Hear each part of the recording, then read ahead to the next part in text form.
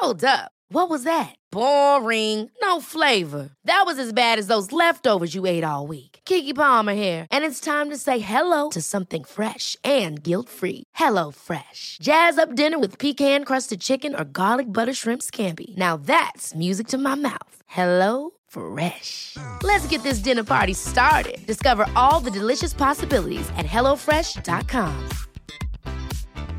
Quality sleep is essential. That's why the Sleep Number Smart Bed is designed for your ever-evolving sleep needs. Need a bed that's firmer or softer on either side? Helps you sleep at a comfortable temperature? Sleep Number Smart Beds let you individualize your comfort, so you sleep better together. J.D. Power ranks Sleep Number number 1 in customer satisfaction with mattresses purchased in-store. And now, save 50% on the Sleep Number Limited Edition Smart Bed for a limited time. For J.D. Power 2023 award information, visit jdpower.com/awards. Only at a Sleep Number store or sleepnumber.com.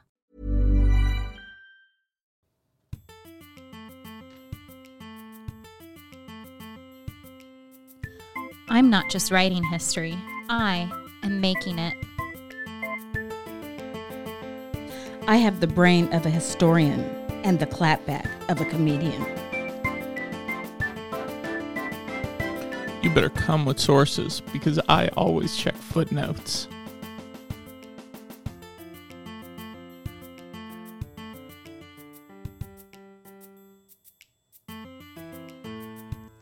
Hi, welcome back to another episode of Historians on Housewives. I'm here with Jessica. Hi. Max. Hello! And today we're going to speak with Dr. Tanisha Ford. And as she would say, we're going to talk about the DNA contained in the essence of our clothes. The other ways that she talks about this relationship between fashion and clothing and emotion is that it's the residue that lives on, that fashion is an ecosystem. And so she's going to talk to us about fashion, clothes, and Black socialites. So, Jessica, do you want to tell us a little bit more about who Tanisha Ford is? Tanisha C. Ford is an award-winning writer, cultural critic, and historian. She is the author of her new book, which is Dressed in Dreams, A Black Girl's Love Letter to the Power of Fashion.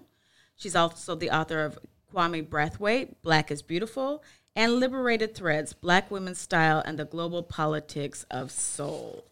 We're very excited to have Tanisha here today. She's one of my sisters in the Association of Black Women Historians. She also considers herself, as she describes herself, on page 19 of Dressed in Dreams, she calls herself a daughter of the diaspora, a Black Power remix. And I think this is the perfect way to describe Dr. Tanisha C. Ford. Now, you met her kind of from afar at a conference once, right, Jessica?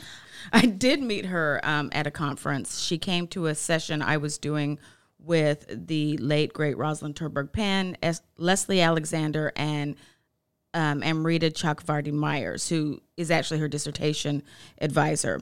So a young Tanisha Ford, who had just finished her dissertation, came to my session at the OAH, and I was struck by the really kind of the aura, the presence of this woman in the back of the room. Style was impeccable, of course, and I thought, she must be one of these cool kids.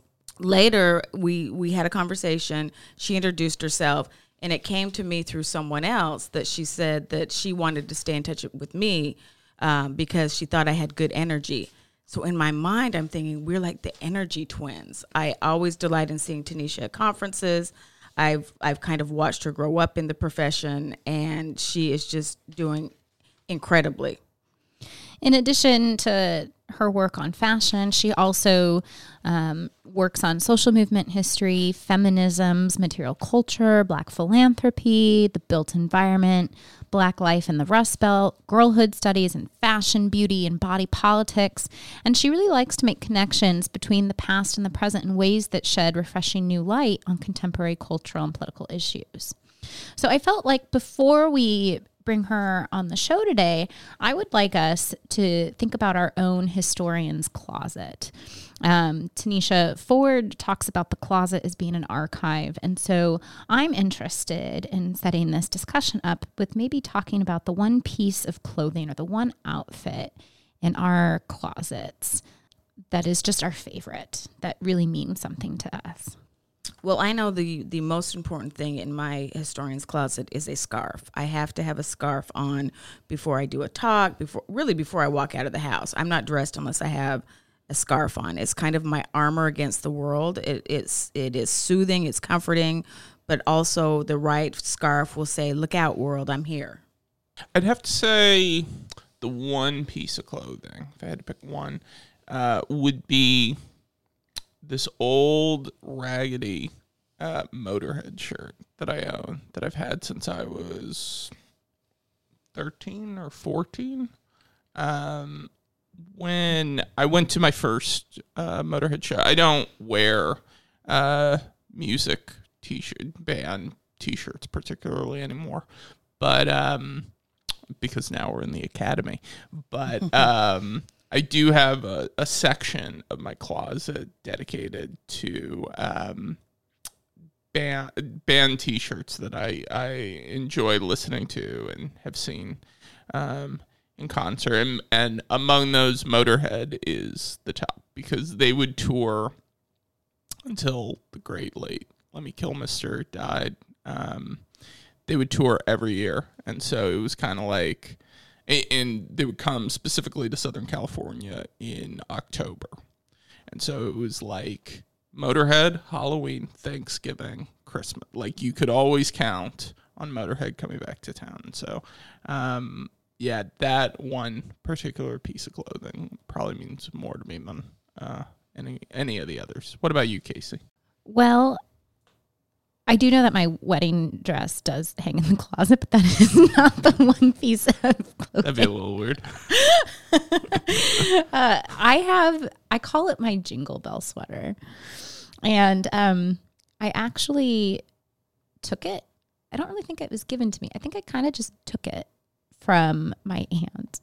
She had this sweater when she was in college. So like, this is like from the late 70s, early 80s. You really got to describe what this thing looks like. Oh, I'm getting there. I'm setting it up. Like, okay. I'm telling you, this thing is ancient.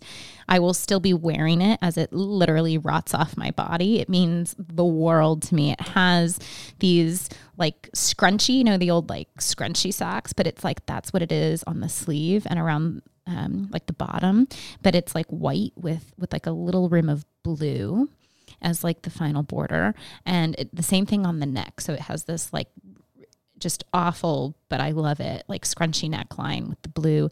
And then the actual white sweater itself are hanging ornaments, but it's tactile. So like there's different fabrics and some of them are poofy out, right? So there's like the ribbons that are holding up the ornament ball, right? As if it's like suspended. And I love this. I've actually really thought about potentially gluing new ribbons on top of the ribbons to make it more tactile, or adding jingle bells.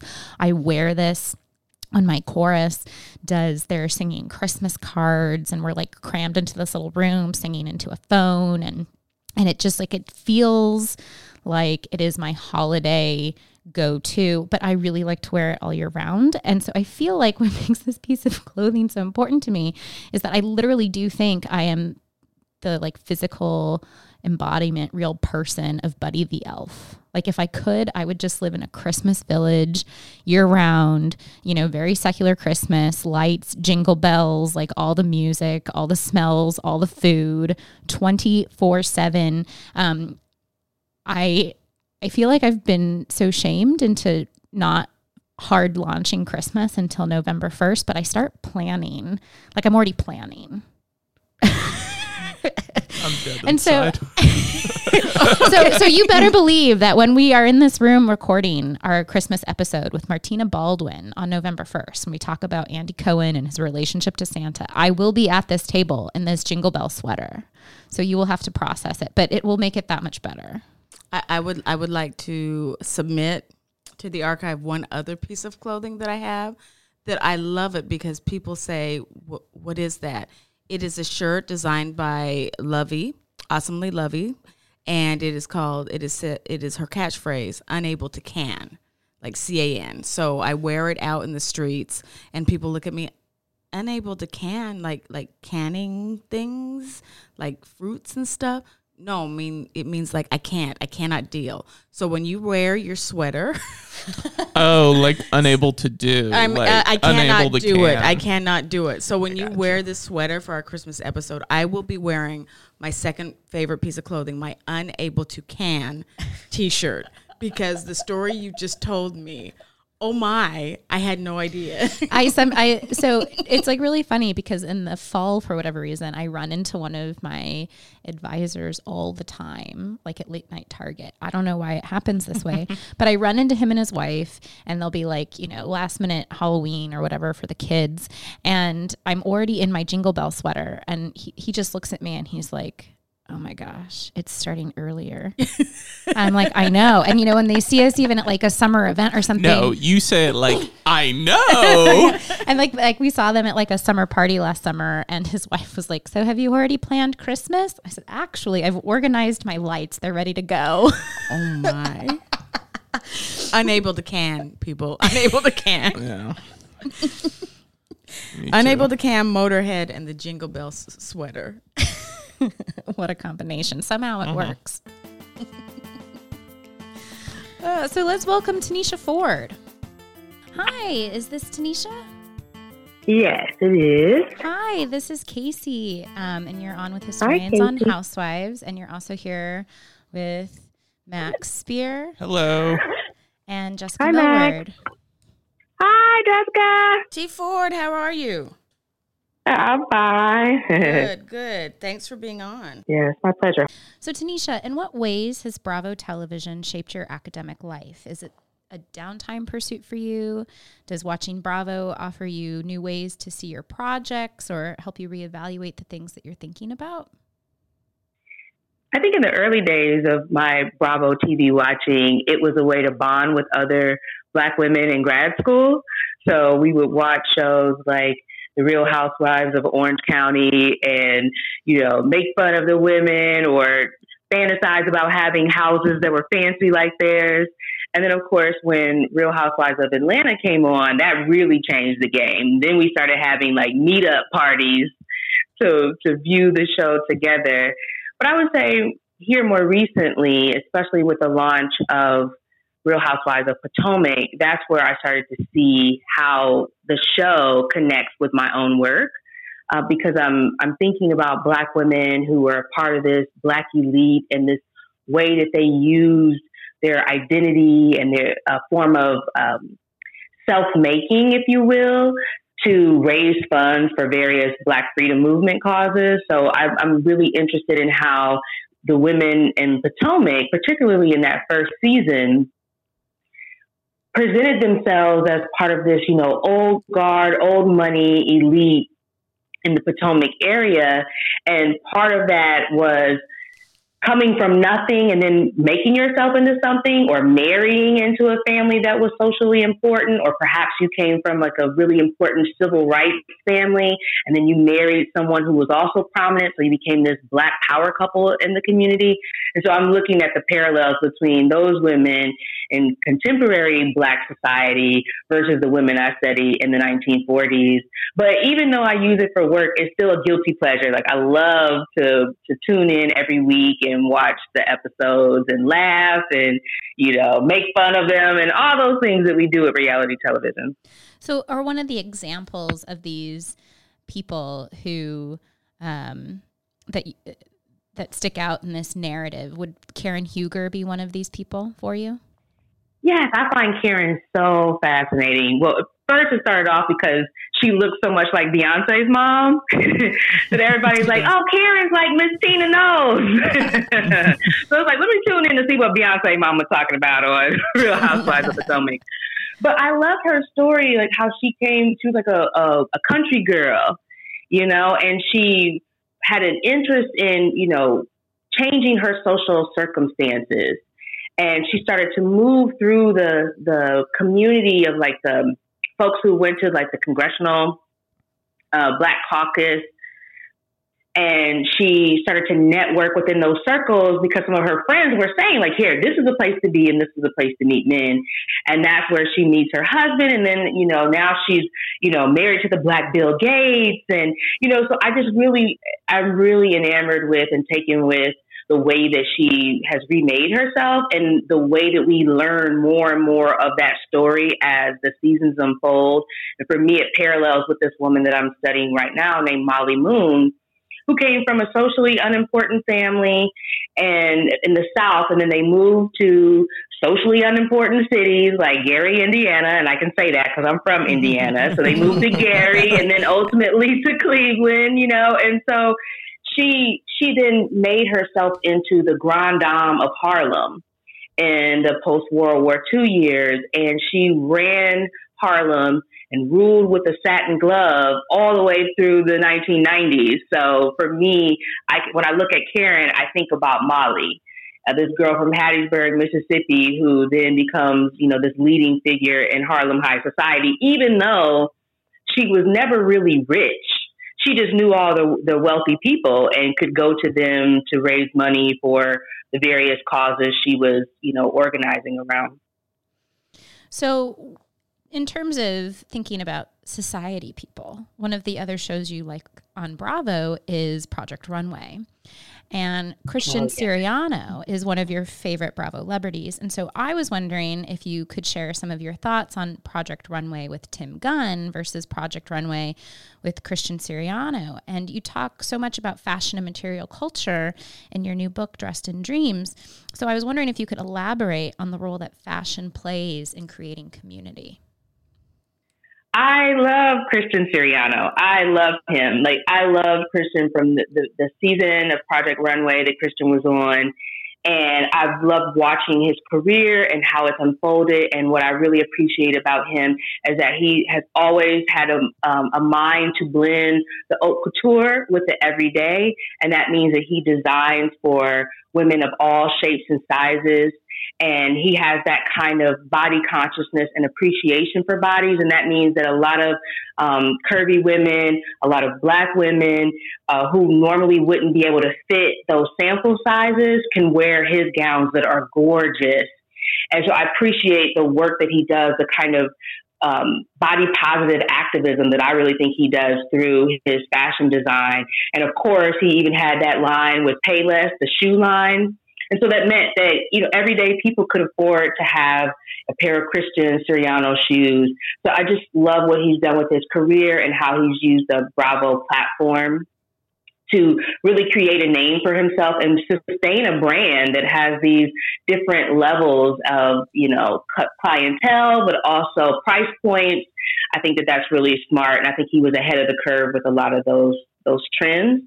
What I loved then was seeing him come back to Project Runway. First of all, let me just say, I was thrilled to see Project Runway come back to Bravo because I felt like when it went to Lifetime, it just lost a lot of its luster. Even though Tim Gunn and Heidi Klum remained amazing there, I feel like it had to fit more of a middle America model, like the designers who they chose. And so when I saw it come back to Bravo, I was like, great, now it can go back to being the queer, over-the-top show that I love to begin with, And so I think that Tim Gunn is a legend. Nobody can replace Tim Gunn. And I love that Christian has not tried to be the new Tim Gunn. Christian has really found his own way of being in that mentor role. And every week, I find that I can't wait for his commentary on the clothes. And he's just like, I think you can push that a little bit further. I really think you can go there a little bit more. Trust yourself. And I love that he's not trying to use Tim Gunn's taglines. And he also hasn't tried to find his own. He's just kind of in the moment with the designers and feeling it out. So while I was shocked that Tim Gunn and Heidi Klum weren't returning, I think that it's a moment for this show to find a new identity for itself. And so I like the panel of judges that they've assembled. Now the new host, I'm still, forming opinions there, but I like the panel of judges. And so I'm excited for the next season. And of course, this show has evolved as my own work on fashion and material culture has evolved. So just like with, Real Housewives of Atlanta, I was watching Project Runway as a graduate student and, remember being really excited about the clothes and the conversations they were having about bodies and what it meant to design for particular bodies or what it meant to design for more masculine bodies and, the kind of training people needed in order to be able to move back and forth between different body shapes and sizes and so forth. And I think that it didn't necessarily influence the work that I was doing, but it gave me this fun outlet and a way to understand what was happening in the marketplace, at least how the TV show was portraying what was happening for us. And so for me, when I think about Dressed in Dreams, I wanted to write a book that kind of got to the very human emotions around clothes in a similar way as Project Runway, where, especially when they had everyday women who would come in there and they would design for them, and the women would become very emotional over the clothes that they created and how the clothes allowed them to reimagine their lives. That's the emotion I wanted to tap into with Dressed in Dreams. And so with that book, each chapter centers on a garment, hairstyle, or accessory, and it tells this very Black girl, Black woman-centered history of that garment to really show why we have such emotional connections to our clothes and why it matters to have certain garments passed down through a family, particularly a family of color who might not have had access to home loans or auto loans, so that a watch or a fur coat becomes a piece that was worth a lot of money. Like it's something that's valued in the family. So I wanted to write about that and to really center the emotions of our clothes, but then also to center Black girl innovation with fashion, like how we are really setting a lot of these trends, even when we don't get the credit for doing so. I was wondering if you could maybe speak to us about why clothes are so important for understanding human emotions. What is it about clothes that allows us a new insight into emotion? So every day when we stand before our closet, we make a series of choices about how we want to appear before the world. And I think that choice is way more personal than we even realize on a daily basis. Like today I threw on a gray lightweight shirt and some jeans because I'm going to be flying. And that doesn't seem to have any emotions but attached to that decision. But if I were to go into the airport and TSA were to say, okay, we need to pat you down extra because something is protruding from your shirt, or we're picking up some kind of, chemical film on your clothes, see, then that takes that choice to a whole nother level. It's like, okay, well, what if I would have chosen something else? What if, I would have presented my body in a different way? I have a head wrap on my head today. What if they have to pat my head down? Those kinds of choices come with a set of emotions attached to them, in large part because everything that we wear is being read by other people. Read, sometimes understood, sometimes misinterpreted. So I wanted to think about those kinds of questions about, these everyday choices and what they mean once we step outside of our home, and how we make choices sometimes to protect ourselves. So sometimes clothing is our armor. Sometimes we're trying to be bold and audacious. So we might wear a T-shirt like that says "Thick thighs save lives," Or, I'm thinking about the Black woman who was recently traveling and she had on a colorful romper, and the flight attendant told her that what she was wearing was inappropriate, and they made her get off the plane. Now think about that. That woman wore that garment. It was a cute little colorful romper because it made her feel good about herself and made her love her curves. And then this flight attendant tells you that you are dressed inappropriately. And now she's in a mirror taking photos of herself to say, there's nothing wrong with me. There's nothing wrong with my body. There's nothing wrong with what I chose to wear today. But there's something wrong with how mainstream society views my Black, curvy body in bright colors. So I wanted to be able to get at that. And I also was thinking about then how clothing becomes archives of all of our life memories. That woman will never be able to look at that garment the same way again. She will always remember what happened to her that day when she was made to get off a plane because she wore that garment. So I like to think about the material nature of our clothes and how they even hold so much of our DNA on them. Have you ever been ironing a shirt that you thought was clean, and you run the iron over it and the steam rises and you can smell yourself in the garment? No, ma'am. Absolutely not. Nope. First of all, I'd have to iron in order to be able to smell it.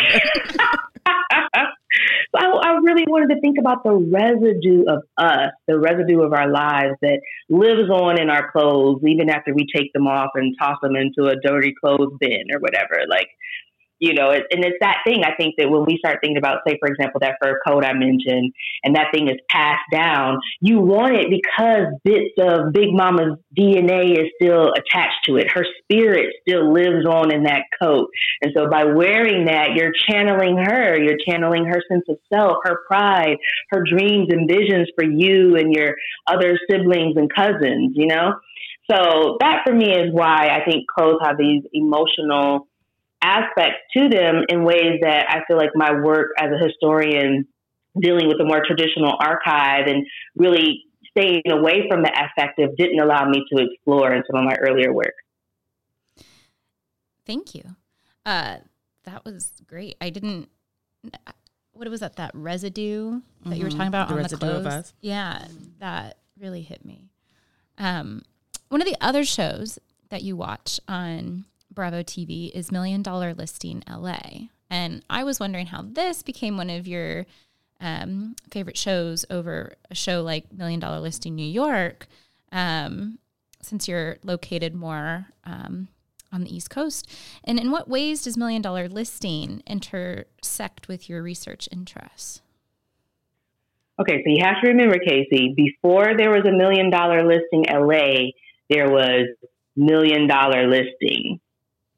And I say that to say that LA was the first show. So there wasn't any of these other, shows. There wasn't San Diego or San Francisco. There wasn't New York at that point. It was LA. So that was the original show. And I can remember watching that show and just mouth open agag over this property that they were showing. That was real aspirational television. Like, I knew that, okay, here I am. I'm already a broke graduate student, and I'm going to go into the academy where I'm still more than likely never going to be able to afford one of these houses. So to be able to go into those houses, even just through the lens of the Bravo camera, and to see those faces, it was amazing. So then when $1 Million Listing New York came out, it's like, $1 million property in New York can still be a Cracker Jack apartment in Manhattan. That, to me, that wasn't as aspirational.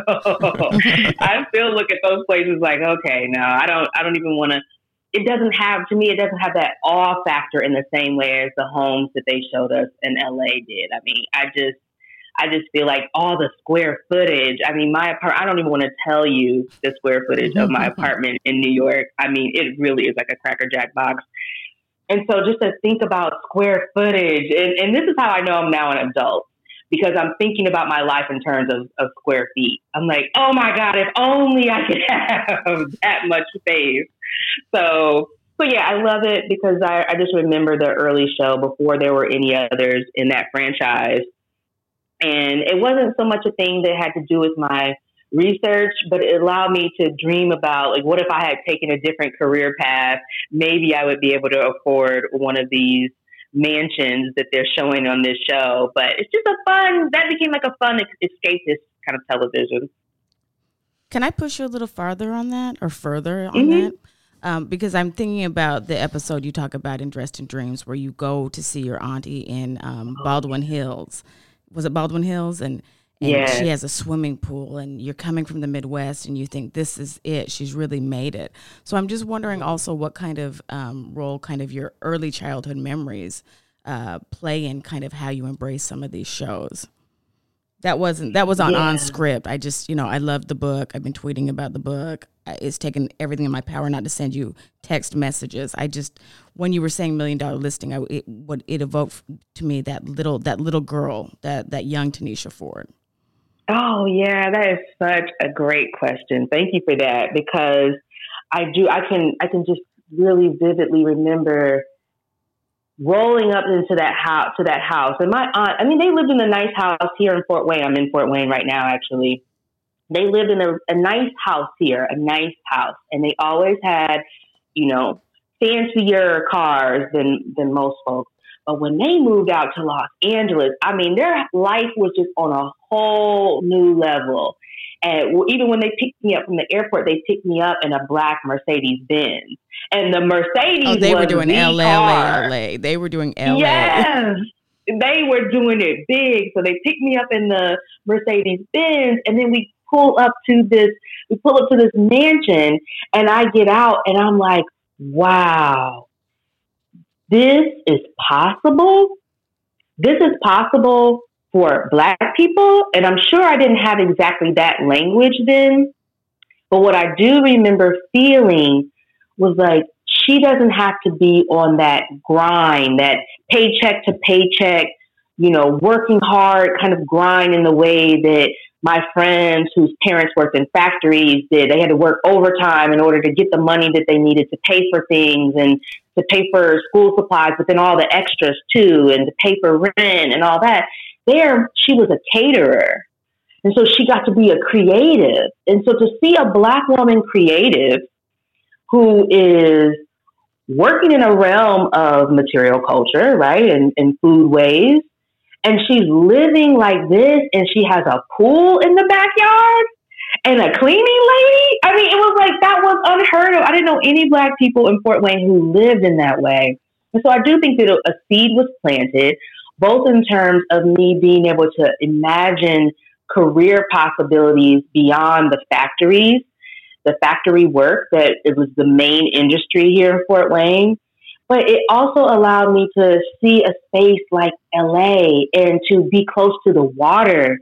You know, when you're from the Midwest, yes, we have the Great Lakes, those are nearby, but to see a huge ocean, you know, I got to see that at 8 or 9 years old, and it was really transformative. And so I think perhaps there is a way that little girl Tanisha is still in awe of that Baldwin Hills house, and I get to relive that moment when I watch episodes of $1 Million Listing LA.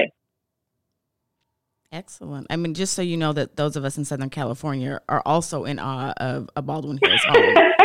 I mean, let's just say that. Yes, I think Insecure kind of made me understand Baldwin Hills a little bit more too, because of course Issa's character, and I think Issa in real life lives in Baldwin Hills, and so there's a way that getting to see that space and how it is rendered through the lens of Insecure allowed me to see like, aha, your Black girl all wasn't misplaced, right? Like there is something that is special about this community. Oh, indeed, indeed. So I want to circle back to talk a little bit more about Potomac and Atlanta. So recently, Potomac has become your favorite Real Housewives franchise over Atlanta. And so we talked about it a little bit before, but can you elaborate on how Potomac speaks to you both as a viewer for fun and as a scholar? Well, I think part of the issue is now we're 4 seasons into Potomac, but what are we, like 11 or 12 seasons into Real Housewives of Atlanta? So I kind of feel like there's just generally for me as a viewer, there's a way that Atlanta feels a little done to death. It almost feels like, please take this show off the air or drastically reimagine it. I don't need to see another Sheree or Phaedra pop back up on the show. Like, I just feel like the show is, you know, it's a little lacking for me. But what I think about as a researcher is how did they have these two? Well, first of all, I think it's really interesting that the only time we get Black women on this show is when they are either all or predominantly Black cast. So we have Atlanta, we have Potomac, but how they try to differentiate between these two casts. And I think one of the ways that they do that is through this conversation around old versus new money.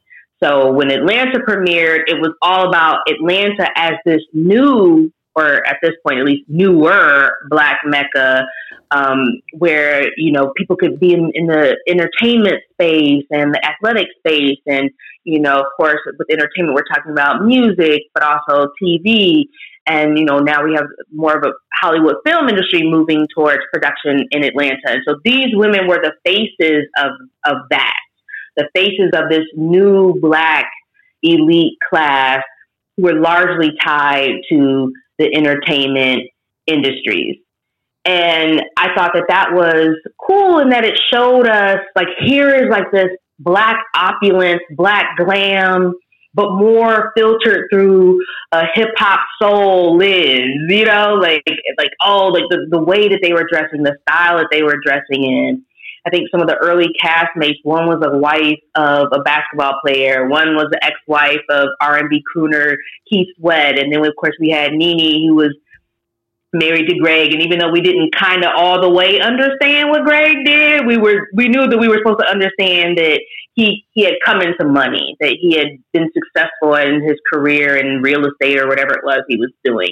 And so this was like the cast of people. And of course there was Kim, who had the mysterious Big Papa sugar daddy guy, and Sheree, who used to be married to the football player. And so it was an interesting way to think about Black life in Atlanta. Whereas I think with Potomac, what is really intriguing me now is, again, how we're supposed to see these people as part of this long, much older tradition that we can date back, you know, to the 19th century in that region of the country, and how they have long since been carving out these identities as a Black elite and what has made them elite. And I think that one thing that's very striking for me is when I do a lot of this research in the DC metro area, of course, fair skin was a huge part to being a part of that elite. And to see this cast and just to look at them, most of the women are very fair complexioned. And so I'm trying to understand even how Bravo is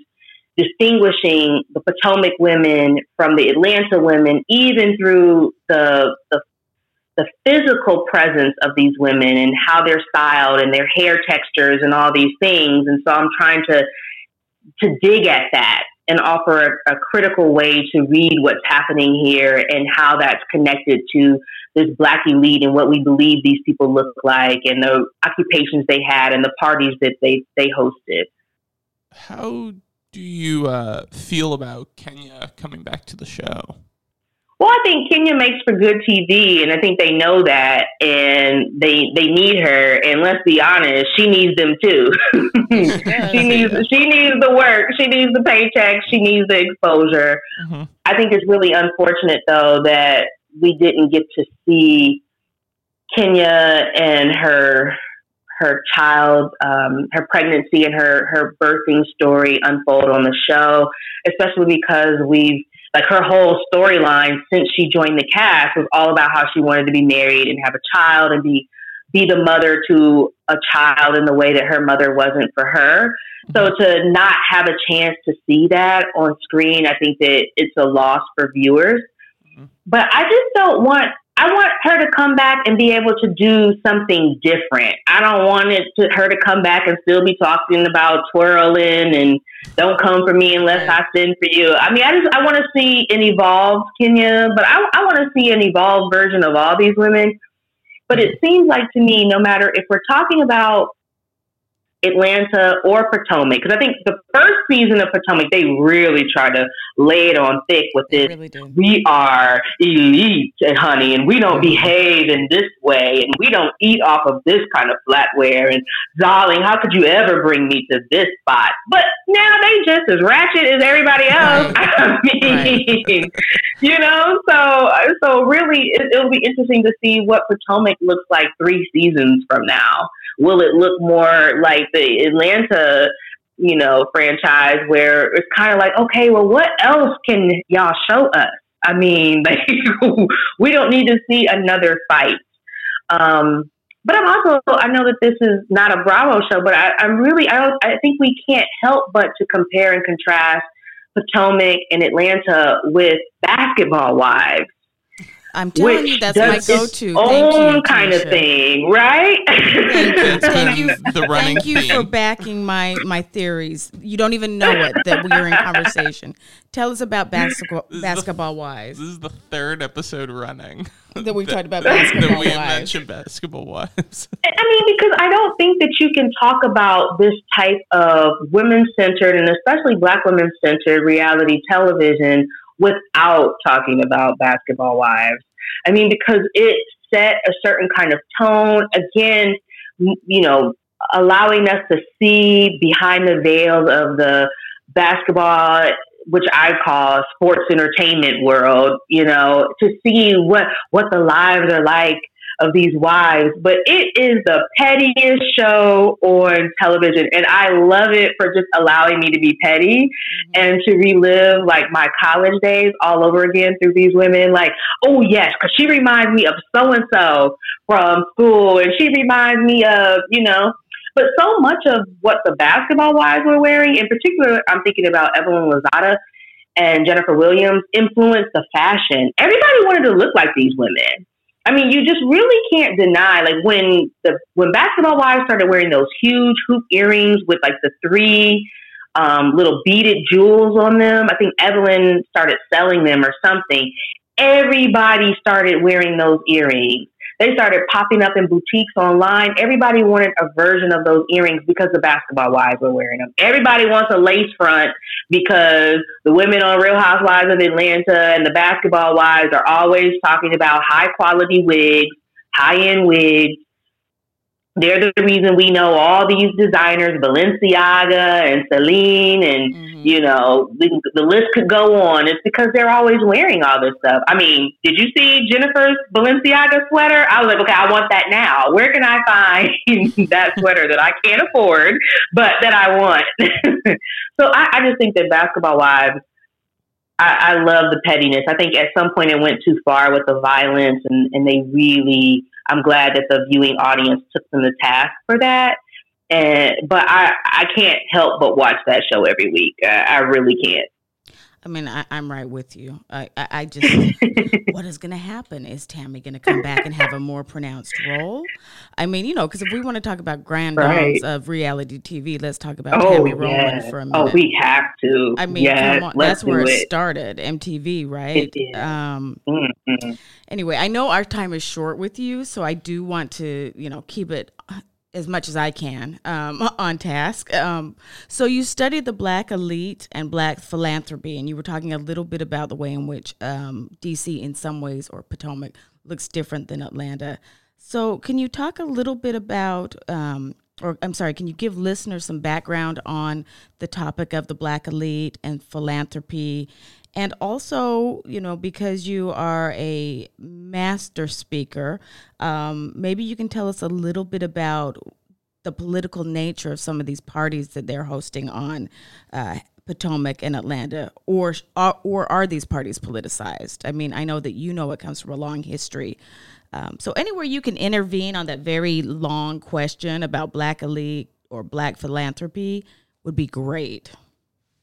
Yeah, you know, okay, so every project that we get to do as scholars that we choose for ourselves allows us to go down a different journey, explore new archives, find new interlocutors, new fields of study that we never thought that we'd be in conversation with or contributing to. And so for me, philanthropy is one of those fields. And it started, believe it or not, this project started with me as a graduate student, a dissertator, tracking down this white-owned wig shop in Harlem and this protest against the wig shop. And I found that there was this woman, a local model, whom they'd hired to be the face of this white-owned wig shop called Wigs Parisian. And that woman, I found, was a Beaux-Arts Ball queen. And I found that the Beaux-Arts Ball was the major fundraiser of the National Urban League Guild that was founded by Molly Moon.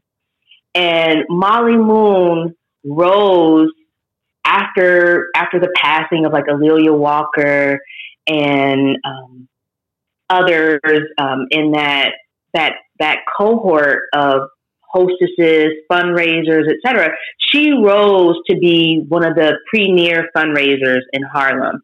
So I've been thinking about, though, not just how much money was raised, although I have been tracking that. So I've been following the ball and how the ball is covered in the Black press each year and how much money they're reporting that they raised and all of that, and some of her other fundraisers and what the causes were, some of the things that this money was going toward. And it was going toward everything from supporting Harlem-based art centers to helping Harlem youth who were at risk of dropping out of school and entering the criminal, the prison system, to fund them and kind of get them on the right track, you know, those sorts of things, to helping former showgirls who now were suffering from arthritis to help them get the treatment that they needed in Phoenix, Arizona, right? So it's like a whole range of things that they're raising money for. So I'm following that money, but I'm also following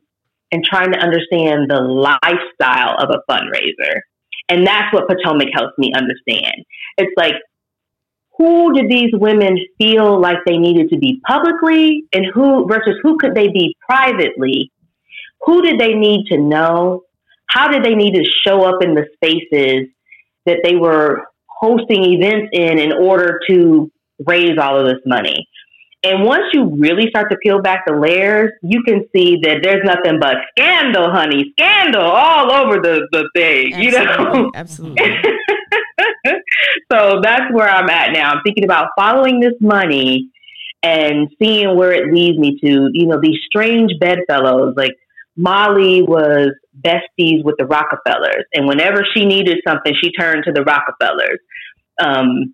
But you would never think that this self-made woman who spent a lot of her years in the Midwest, who was married from a man from the Midwest, who was a leader in the NAACP, would become this person who's hobnobbing with all of these wealthy Black and white folks. And what I also really want to point out, though, that so much of this is not just about wealth. Some of these people really did have money, but a lot of them were just doing the performance of having money.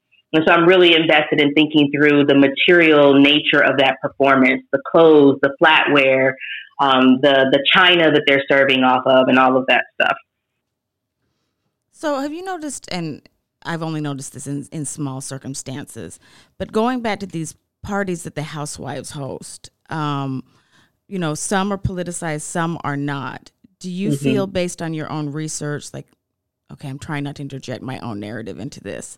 No, yeah, I want to hear your narrative. Do you feel like, given what we know about Black social advancement, do you feel that the housewives parties should be more politically centered, or are they, or do you think they should just go with the flow and just be an escapism? You know, I think it should be a blend of both, and I think that they, at least the women I'm studying, I feel like they were. One thing I think is really interesting about the housewives, particularly the housewives of Potomac, but even in Atlanta too, they all have a cause.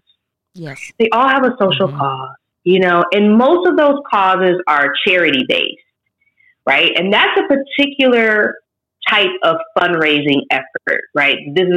I'm contributing to a social good, but the model I'm doing it through is we're going to raise this money and then we're going to give it to a worthy organization or a worthy cause.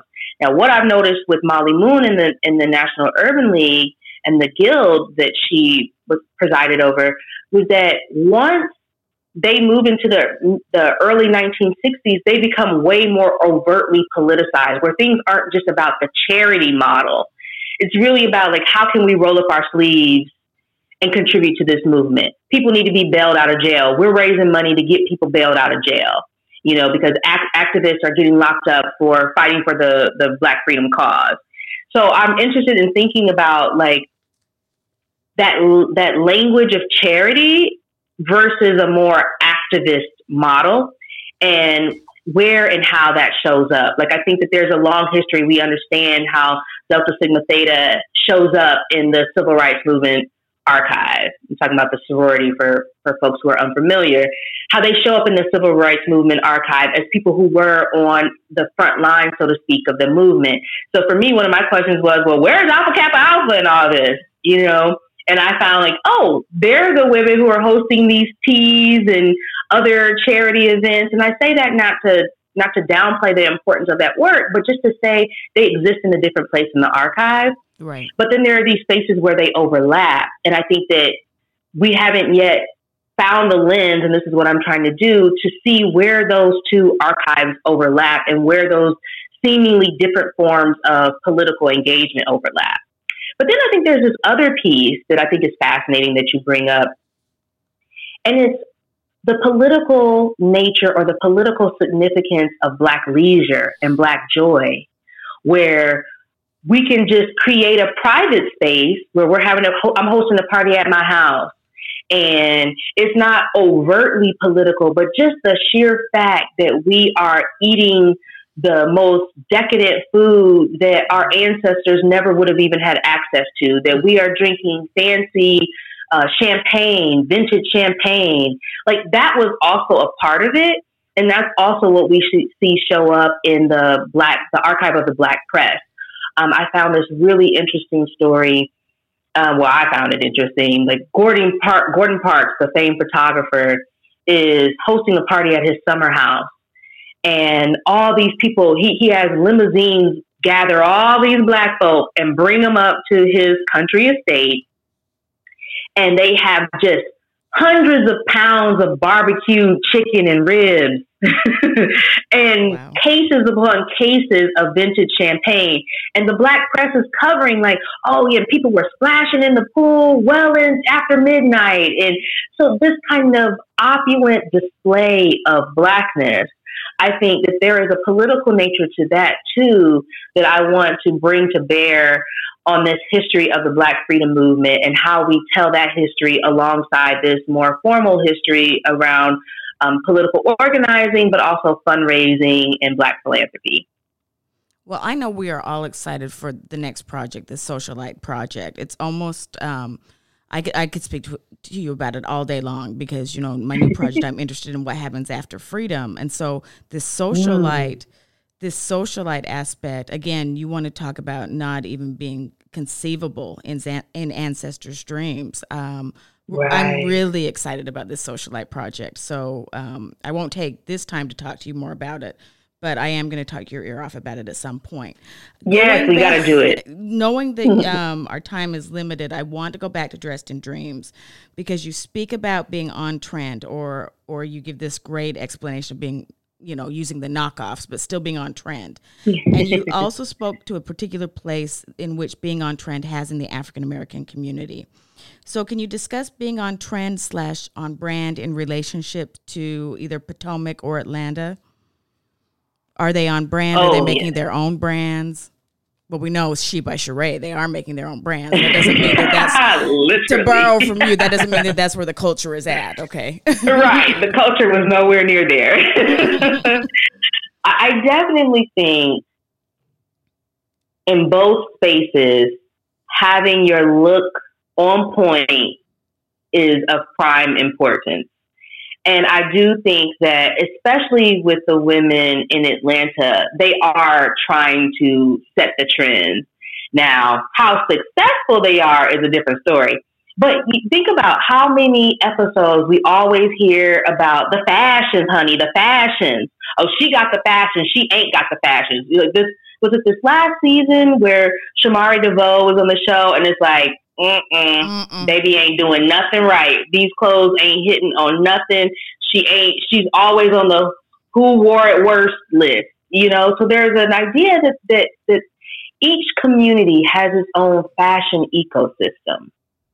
And in that ecosystem, there's its own taste culture, if you will, right? Like what is socially acceptable in any given space? What brands are we wearing now? What designers are we wearing now?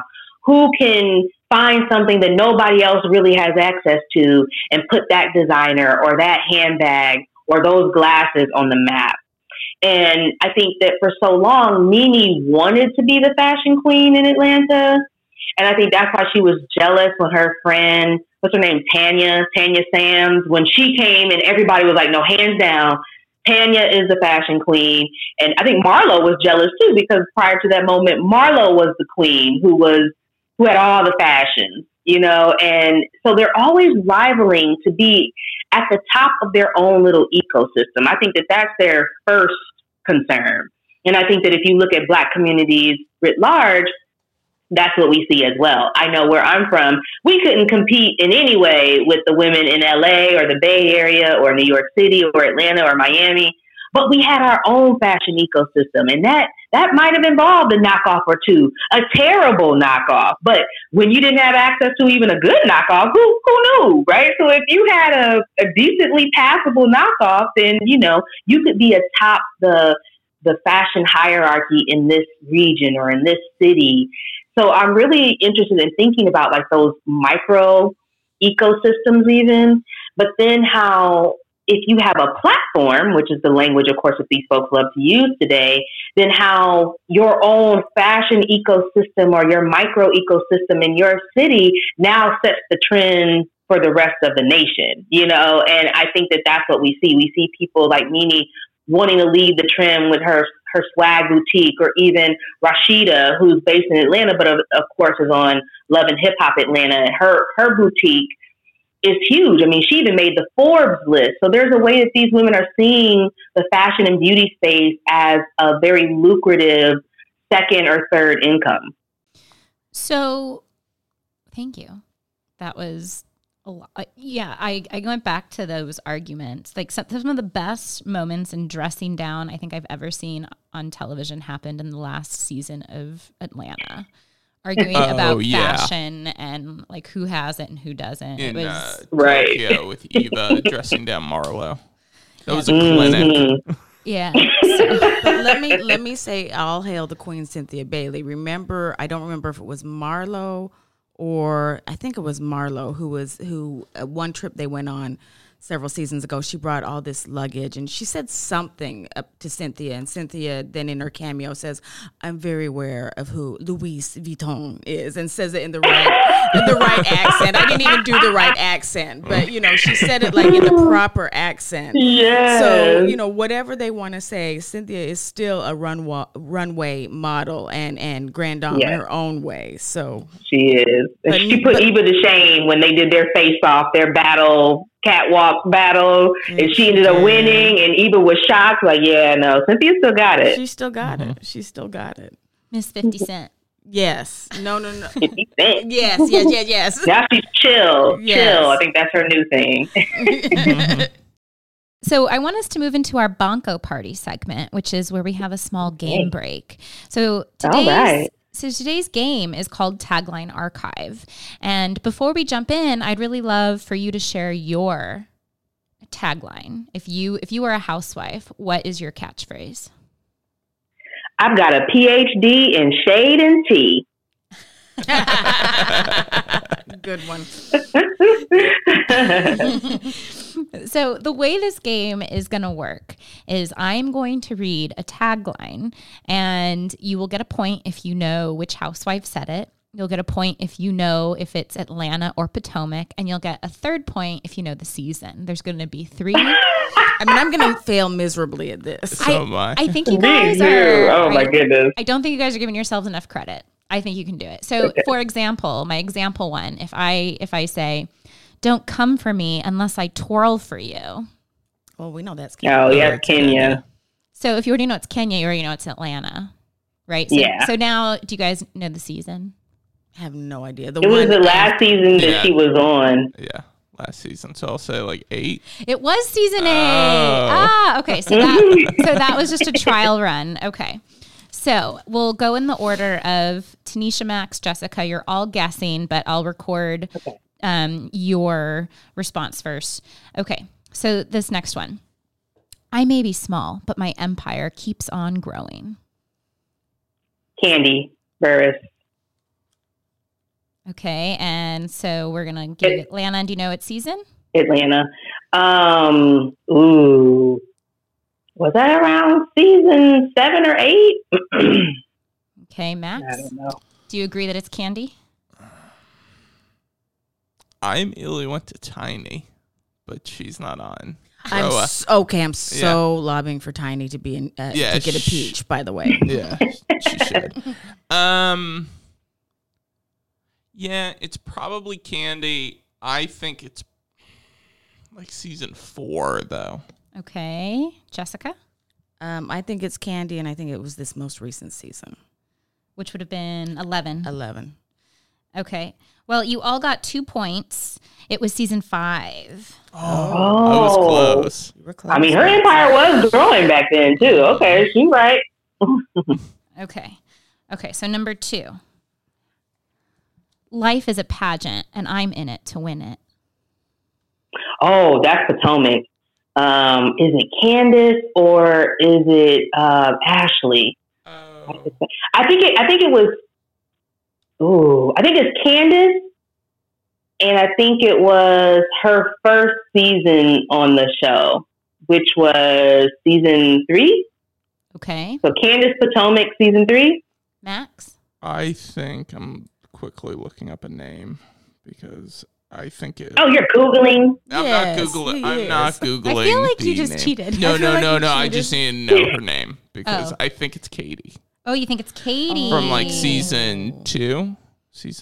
I'll just say season 2. I'm probably wrong, but from Potomac. Yeah. Okay. Yeah. Jessica? I have absolutely no idea.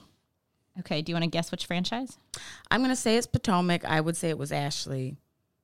Okay. Do you want to guess a season? There's only You're going to push me, aren't you? Well, we're on like 4, so you can. I'm going to say 1. Okay. And Tanisha gets all 3 points. Oh, wow. Yay! Yay! So it didn't even matter. I cheated. Right. Let this be a lesson in the classroom, students. Yeah. But Max and Jessica both gained another point. Okay. Okay. Our last tagline. For everything. Okay. Is it? In Potomac, it's not about who you know, it's who you are. And I'm everything. Ooh. Ooh. Okay. Oh, shoot. Okay. I'm trying to figure out if it's Karen or Giselle.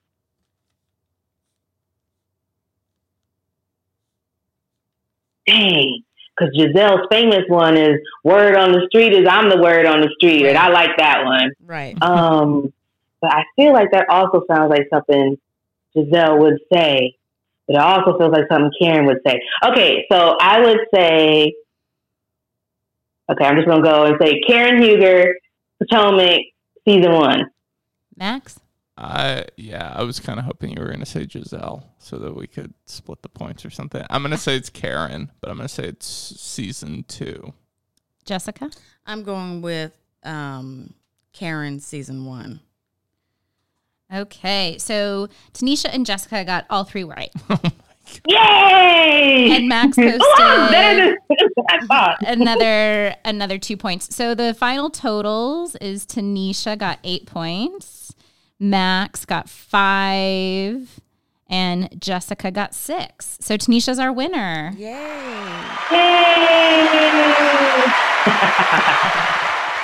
So before we let you go, I just want to give you an opportunity to tell the listeners what's next for you, what you're working on, and how people can contact you if they're interested in learning more about your research. Yes, so I am right in the middle of my Dressed in Dreams book tour. So catch me in a city near you. If I'm not coming to a city near you, please invite me to a city near you. I would love to see you. I'm also working on the Socialite Project. I hope to be deep in the archives, if not this summer, at least by next summer, finishing up original research for that project. And of course, I'm always on social media. People can find me on Twitter and Instagram at Solista PhD, SOULISTA PhD. Also on my website, TanishaCFord.com. Thank you so much for being with us today. Thank you so much for Thank joining you. us. Thanks for having me. This was so much fun. Thank you for this project. This is amazing. Thank you very much. Hopefully you'll come on for season 2. Yes, I would love to. Thank you, Tanisha. We're going to say goodbye and cut off the line so you can go about the next thing in your day. Okay. All Thank right. you. Thank Talking you. to I'll talk to y'all soon. Bye. All right. Bye-bye. That was such an exciting interview. That was excellent. I love how she talked about everything has its own fashion ecosystem. Yeah. And I just really loved all of the personal life connections that she brings in, not just to her work on a daily basis, but also into her Bravo viewing. That you can see it's a really personal experience, but it's also a community building experience. So with that, I just want to let you guys know what's coming up with us. To keep current with our goings on, you can follow us on Twitter. Our handle is @historiansH. You could also find us on historiansonhousewives.com, where you can propose your own episode topic to sit here on the mics with us. You can submit a blog post or even an idea for a chapter for the edited volume that we're going to start working on soon. Or if you don't want any of that and you just want a handy-dandy tumbler, tote bag, or other H-on-H item. A shirt for your dog, for example. Yeah, we got plenty of shirts for dogs to move. And if you do want to just send us questions or feedback on the episodes, you can also submit stuff to us via our website. So if you want to ask a question for us to tackle on a show, feel free to find us there. We tweet Sunday through Thursday, so if you want to see our Bravo commentary, feel free to take a look. Today we want to thank Tanisha C. Ford for being our guest. The show was brought to you with the support by Barbara and Mark Spear, Saddleback Community College, Christina Hinkle, Christina Gampapor, Jed Merlasky, Pete Murray, Cody Baker, Molly Callahan, Dr. Joaquin Galarza, Courtney Crow, and Lara Loper. See you next time on Historians on Housewives.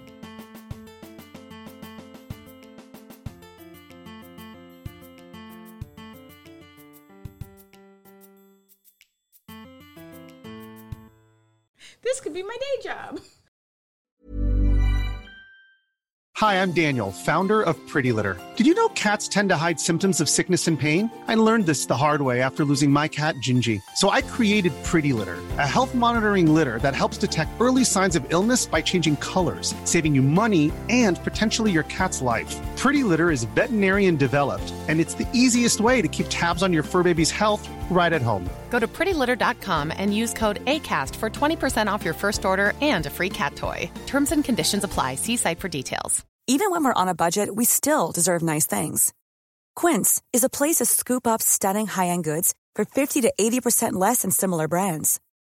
They have buttery soft cashmere sweaters starting at $50, luxurious Italian leather bags, and so much more. Plus, Quince only works with factories that use safe, ethical, and responsible manufacturing. Get the high-end goods you'll love without the high price tag with Quince.